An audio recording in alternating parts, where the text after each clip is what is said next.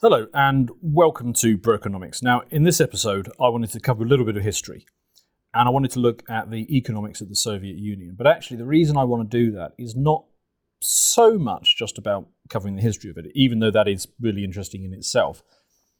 Economic history, when it's done correctly anyway, is a study of the incentives and looking at the people who were in that position, why they made the decisions that they did. So it would be very easy to assume that the Soviet Union is something that we don't particularly need to worry about anymore. But actually, when you start to get into why the individuals who were in that situation made the decisions that they did, it's actually quite informative about a whole aspect of our modern world, about why people are choosing to act in the way that they are, not just in the public sector, which would be the obvious comparisons with the Soviet system, but actually there's a lot of crossover, I think, with what we're seeing in tech and government and response to debt at the moment. So we're going to cover all of that and we're going to draw some comparisons. But in this particular occasion, I am absolutely to be delighted to be joined by Josh. Hello. Now, Josh is here today because Josh knows an awful lot about the Soviet Union. Indeed I do. In fact, I am a bit of a fan of Soviet history more generally, and I know a ridiculous amount of it. Not only that, but I feel like the discussion of decision-making and incentives also lends itself quite well to my background because that's what I specialised in. When I did my master's degree, I specialised in the area of behavioural economics and particularly decision-making. And so... Fantastic. And this is your first time on Brokenomics as well, isn't it? It is indeed. So thank you very much for having me. No, absolutely. You've been on my show before, so I feel like it's about time, right? Really glad to have you on. So this will be a good one. Let's frame this. In the 1920s, the Western economy, the broader world, was booming. It was doing incredibly well. But then the market crash of 1929, which I've talked about on Bo's epochs, by the way, we then saw the Great Depression, and there was these major contractions in outputs, incomes, workforce, all of these things. And actually, during this 1930s period, the Soviet economy was thriving. It was largely cut off from Western trade and Western banking systems. Yet in the early 1930s, it increased industrial output by about 50%. It maintained basically 0% unemployment. And you can see from that why in the 1930s and onwards, the Soviet system had so many Western supporters. So many people were looking at this from the top-down level and saying, this system is thriving while we are declining. The West is offering you high unemployment, contraction. The USSR is offering full employment and expansion. You can see why people started to flock to this. What, of course, we saw after that was 40 years of the USSR in some growth, but ultimately that crapped out, low productivity, agricultural nightmare that went along with it. But nevertheless, it did manage to get it to the point where it defeated fascism in Europe. So, and also, of course, it put the first man in orbit. Yeah, Yuri Gagarin. Yeah, quite. So there is something to be learned from this. We dig into it. I mean, what is it that first attracted you to looking at this, Josh? Well, it was actually something I covered when I was still at school. I studied A-level history, and I really got into it, and I actually carried on my study beyond just passing my grades. And I find it very, very interesting because, as many people outline, it was an experiment, first and foremost. It was an experiment in applied Marxism. And it looked like it was working for a long time. It did, yes. And I think that there are many reasons which I don't necessarily want to get into now. But there are... We will shortly. Yeah, there are aspects of simply the area in which they controlled, in that they weren't plugged into, say, the Wall Street financial system, yes. Of course, because they were inherently isolationist economically. They wanted self-sufficiency. And they were certainly situated in the right country for it because, of course, the USSR and Russia and its sort of satellite states have abundant natural resources, so they could well have done so. It's not, say, a North Korea situation whereby they're starved of natural resources, although they're doing a sort of comparable Leninist they've got everything, haven't thing. they? I mean, they've got abundant farming land, as long as you don't mind fairly starchy foods. You know, you're going to be fairly low on your citrus fruits, but you've got abundant starchy foods. You've got all the energy you could ever want, and something like as much by way of commodities as the rest of the world put together. I mean, it is an extraordinarily abundant place. On paper, you know, if this was a game of civilizations, you'd want to start in Russia. Yes, well, it's one of those places where its main asset and its main sort of fault, if you will, is its size. In that its size, it can encompass all of these natural resources that are very helpful if you're looking to industrialize, as the Soviet Union did. However, the difficulty, of course, is developing the infrastructure to do all of that efficiently. And this is a recurring theme throughout Soviet history, is this desire to get that infrastructure. But then, of course, the US, they managed to develop out and the US is not as large as Russia. No. But nevertheless, they did manage to build out the infrastructure and get a functional economy, and you know, they became the dominant global superpower over Russia. Mm-hmm. So these are challenges, but they are not insurmountable. Certainly, yes. So let's start our journey on this one, going back to a point that I often talk about in Brokenomics, which is the 14th century. I come back to that because it really was a turning point. It was a time when we moved over from a largely agrarian-based society and economy, where the feudal lord and the bishop were dominant, to moving over to towns and cities, the transition to guilds, artisans and crafts, which then engendered a new political system that were built off those power structures that were emergent in it. And I've touched upon that in the past in Brokenomics. The reason why that's also a significant jumping off point here is because the Russian economy went the other way at this junction point. So the real crunch prior to that would have been the bubonic plague. It would have been the Black Death. Now, in the Western system, the effect of the Black Death was to reduce the number of workers, which made workers a more valuable commodity, which meant that that workers were valued, and you would want to attract them to you. And then while you're sort of attracting them to you, you're also keeping an eye on who are the most productive, who are giving you the better yields, the better outputs, and you're going to get this differentiation in pay. That's going to allow capital accumulation to trickle down. That's going to allow innovation, and when you have the occasional bright spark who can come up with some sensible new way of doing things, you've already got the capital structure and the system in place in order to reward that. Russia remained dominant by its feudal system, by its serfdom, where it's essentially an extractive system where everything was sucked up from the serf, funneled up as much as possible to the to the lord.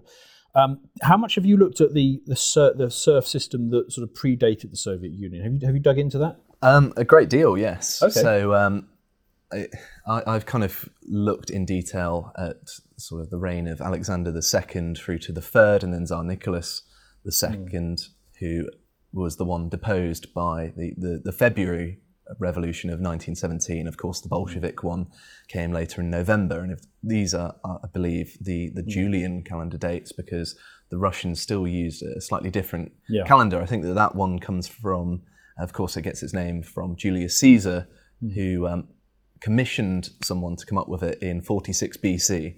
So if you want to sort of benchmark for backwardness, of course, the rest of Europe had adopted the modern calendar. I think that's the Gregorian one, is it? Yes. Is it not? Yeah.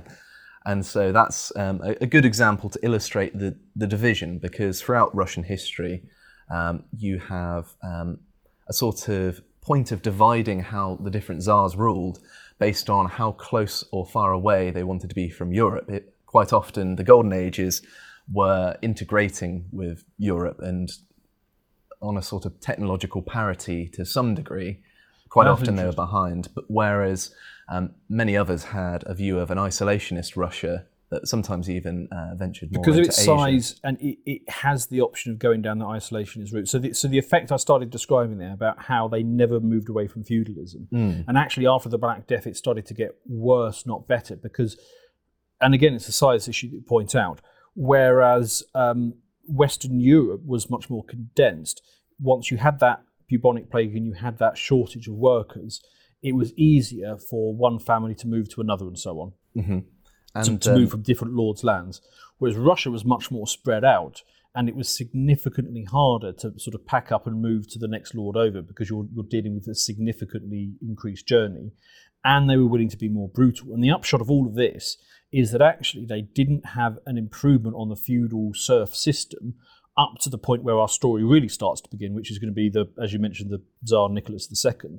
So, I mean, anything you can tell us about the sort of backwardness of the Russian economy before the Soviets even emerged?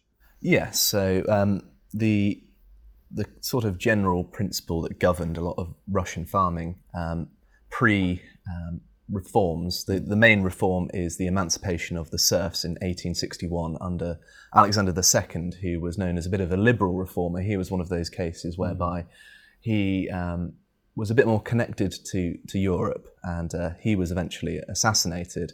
And so his son and successor, Alexander III, was seen as a bit more reactionary, I suppose. He repealed a lot of the liberal reforms because he had a perception that, well, if we've tried to, throw you a bone and you repay us by assassinating your Tsar, well, I'm not going to do that. Instead, we're going to clamp down on these sorts. So that's interesting, because that is a theme that keeps coming up, is that the Russian leaders, be the Soviet, Tsarist or whatever else, they're incredibly reluctant to give away any power to those. Particularly Nicholas II, yes, because he kind of modelled himself on his father, Alexander III. And he, again, carried on the torch of being a bit more autocratic and holding a bit more ultimate power. And of course, at the time, in the rest of Europe, which of course the Russian people were well aware of, particularly the aristocrats that helped run the Russian Empire, the time of absolute rule by a monarchical figure seemingly was by the wayside. It wasn't so much of a thing in Europe at the time. Do you recall what sort of reforms Alexander I brought in? Alexander II. Alexander II. So the emancipation, I'll go into detail about that one first and foremost. So when it comes to the serfs, of course, they were bound to their feudal lord, and so they were reliant on him, it is always a him, to portion them a certain amount of land, and then they would pay a tribute to the lord for a form of rent, if you will. My understanding of this is they could tend their own land for a certain number of days to basically sustain themselves, and then a larger portion of the week was given over to working the lord's land. Yes. Right. So it wasn't necessarily even a currency-based system. They would hand over the food to the lord, who would then potentially sell it on if he didn't need it. But also, it was a form of indentured servitude, in that they were bound to the land in which the feudal lord occupied. They needed to ask for the lord's permission to leave, and therefore that eliminates any potential competition, doesn't it? Because, of course, you use the example of continental Europe, and of course there are lots of individual states, and there's lots of competition equivalent to the same amount of land mass in Russia, of course, being one country compared to the rest of Europe, where they could potentially move. Of course, language barriers would have been more significant in the past as well. Well, of course, I mean, there was that attempt to control people in Western Europe as well. So let's just take the British example. When you had that sort of late 14th century period, and then you started to have that new economic system start to emerge, the ruling class did start to push back. And there were laws that came along then that said that, it was illegal to leave your land, the land of your lord. You need to stay on that and you can't move away from it. We then had the Peasants' Revolt, which failed because they didn't follow themselves. They didn't follow it through to its ultimate conclusion. But it clearly rattled the ruling class, and after that the rules around being tied to land were never enforced again. But again, this is a sort of question of scale, isn't it? Because in a country like England, you can get enough people together and march on London and march on the King. Try doing that in Russia. Yeah, and I think that again is the size working against them, because if you want to build a network of, say, dissidents in such a massive country pre-internet, I mean, even at the time, telegrams, that sort of thing, were rare, so you kind of had to rely on the postal service, and of course, that wasn't always reliable, particularly if you're trying to communicate in, say, a Russian winter. Well, that significantly slows the amount of progress that could be made, because it will be rail, if you're lucky, horse, potentially. So just tease out a bit about the transition from Alexander II to Alexander III, because again, this comparison in my mind with the Peasants' Revolt, because the peasants started to get greater control after the plague. These new laws, which I then talked about, basically snatched it back, and that triggered a peasants' revolt, and then that sort of effectively broke the system. It sounds like a very similar thing happened in Russia, but they started to get some freedoms. These were sort of more arbitrarily granted by Alexander II rather than won through the process. Well, I think he could see the writing on the wall, because I think my reading of history is that had Alexander III and Tsar Nicholas II followed in Tsar Alexander II's footsteps and carried on with his reforms, I don't think the Russian Revolution would have happened. Because essentially it's the same notes playing out in Eastern Europe and Western Europe. It's just that one way, the elites decided to roll with it and let these new economic habits emerge, which turned out to be absolutely fantastic for them, because it allowed the capital formation, which then allowed the Industrial Revolution and everything that happened with it. The Russians were also faced with the same decision and initially went with it, but then obviously turned against it and decided they decided that their will to hold on to the world that they knew was stronger, and they were willing to be as brutal as necessary in order to keep the world in the old format. Of course, the emancipation of the serfs wasn't particularly popular with the aristocrats as well, and the Tsars, of course, wished to maintain their absolute power. I mean, absolute is, a bit of a strong term, but it was relatively close.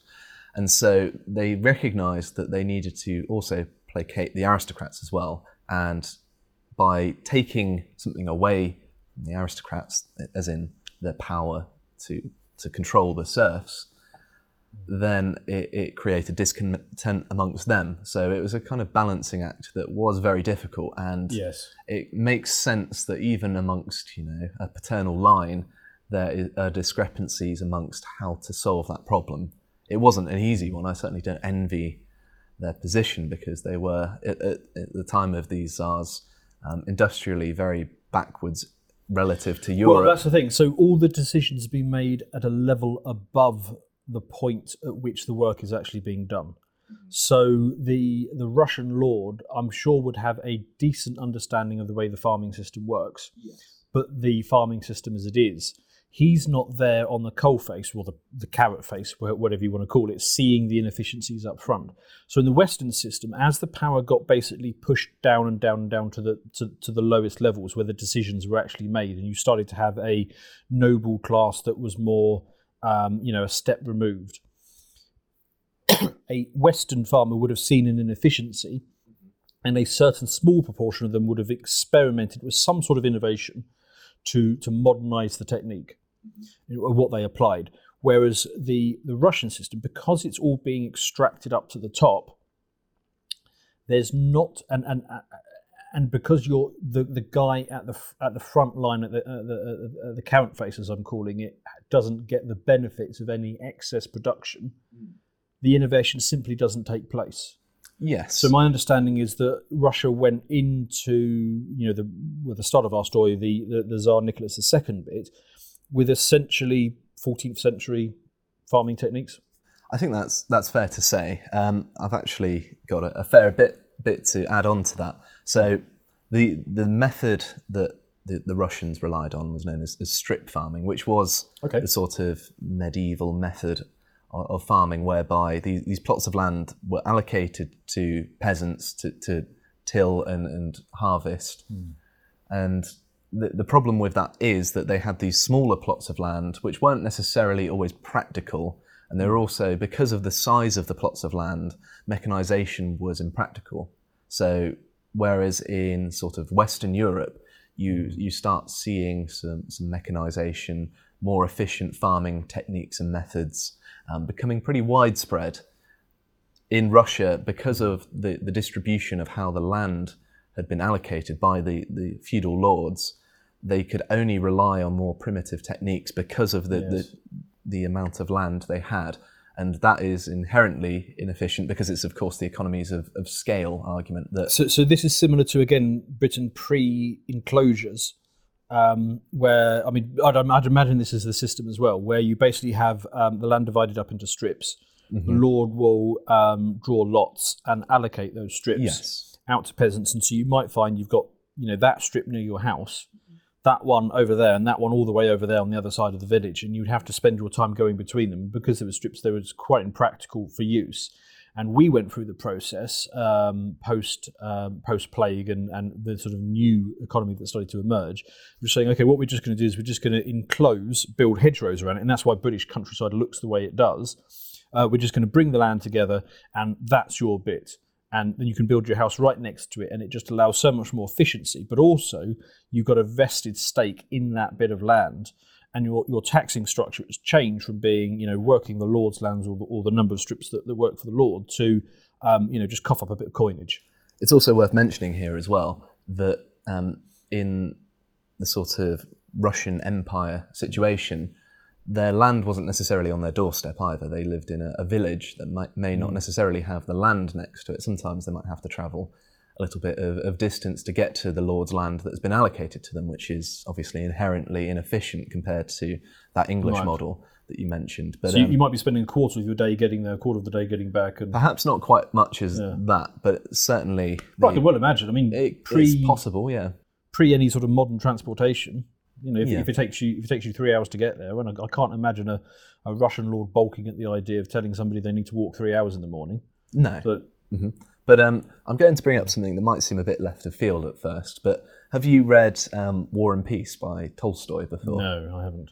But there was a very interesting part. It's not really the main focus of the story, but it was a contextual thing that I noticed. Of course, it follows courtesans and aristocratic intrigue and things like that. But there's lots of mention of continental Europe, aristocrats going there, and it has a sort of, at least to some of the characters in the story, some sort of appeal to them. And of course, it's worth mentioning as well that aristocrats weren't confined by the same limitations that the peasant classes were.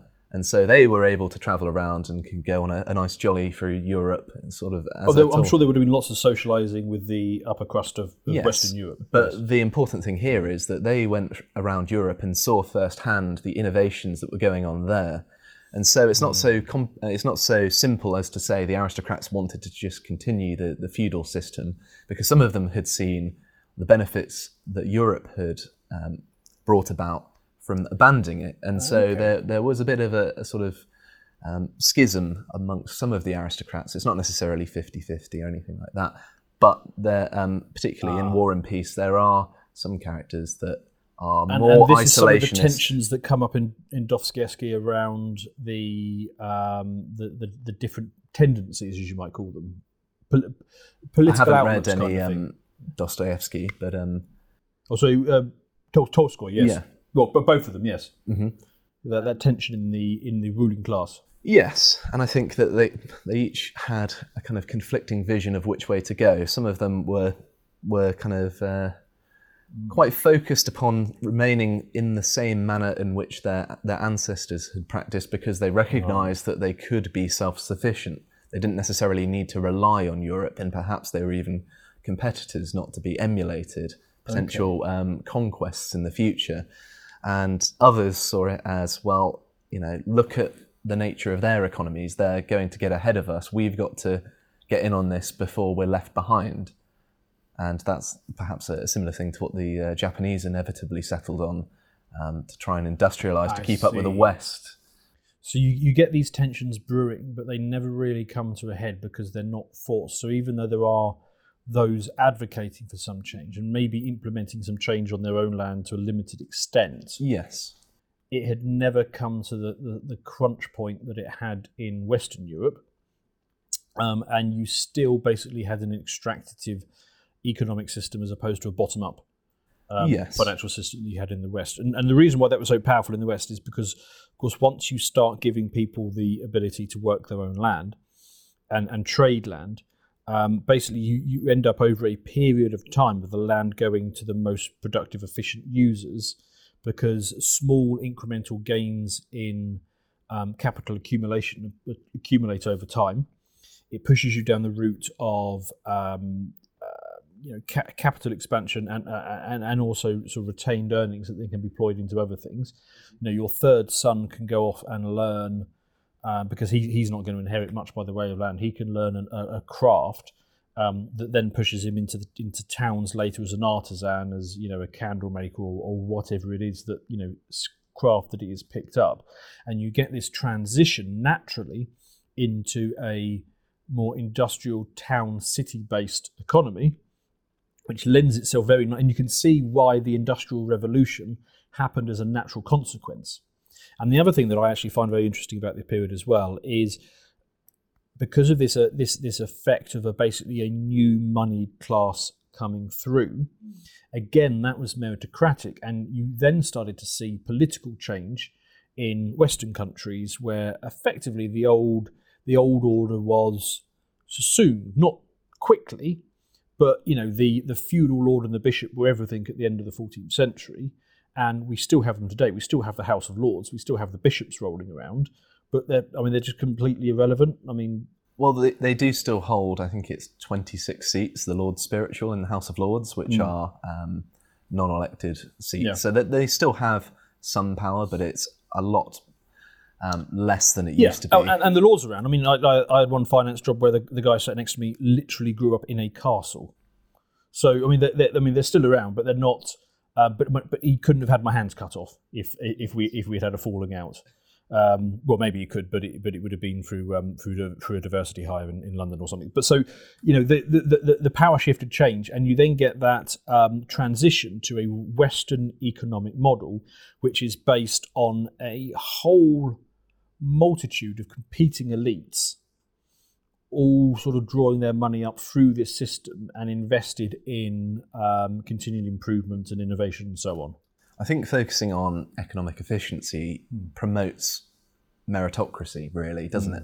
In that social mobility was improved by the agricultural efficiencies of the agricultural reforms that we conducted.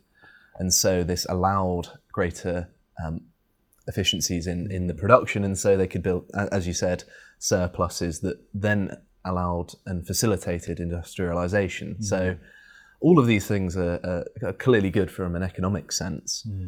And this simply just wasn't going on at the time of the Tsars to nearly the same extent. So this draws me to my first comparison to modern day, which I think I'm going to go to the EU. Some people have called it the USSR. It's actually not. It's actually not a completely unfounded discomparison, because as we talked about, the Russian leadership were uncomfortable with change overall. There was one or two who saw some benefits of it, but essentially they understood what they had, they liked what they had, and they didn't want to see it change. And so they were very hostile to this change coming through. Very similar to the EU today, which basically tries to regulate out of existence any new economic model that comes along. So an obvious example would be something like Uber. When that arrived, they basically regulated it out of existence in a whole number of sections of the EU, because they had the established taxi model that they were comfortable with and they all understood, and they were not going to let this new thing come along. And you might agree or disagree on that particular example, but it's absolutely every aspect of the EU is the regulation out of existence of anything new. So this incentive structure, this tendency amongst people was not necessarily, something that is just a passage of history from Russia.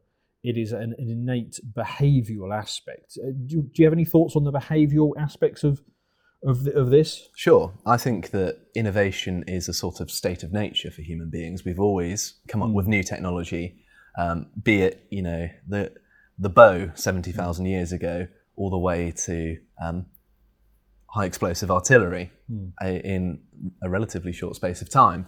And I think that actually this is an inclination that is suppressed by government because, of course, the ability to enact your innovations, be they sort of a business model, an economic model, a new industry, a new technology, all of these things have so much red tape now that it's impossible to navigate these things without a significant legal department, and that puts the cost of innovation as being far, far higher than it need be.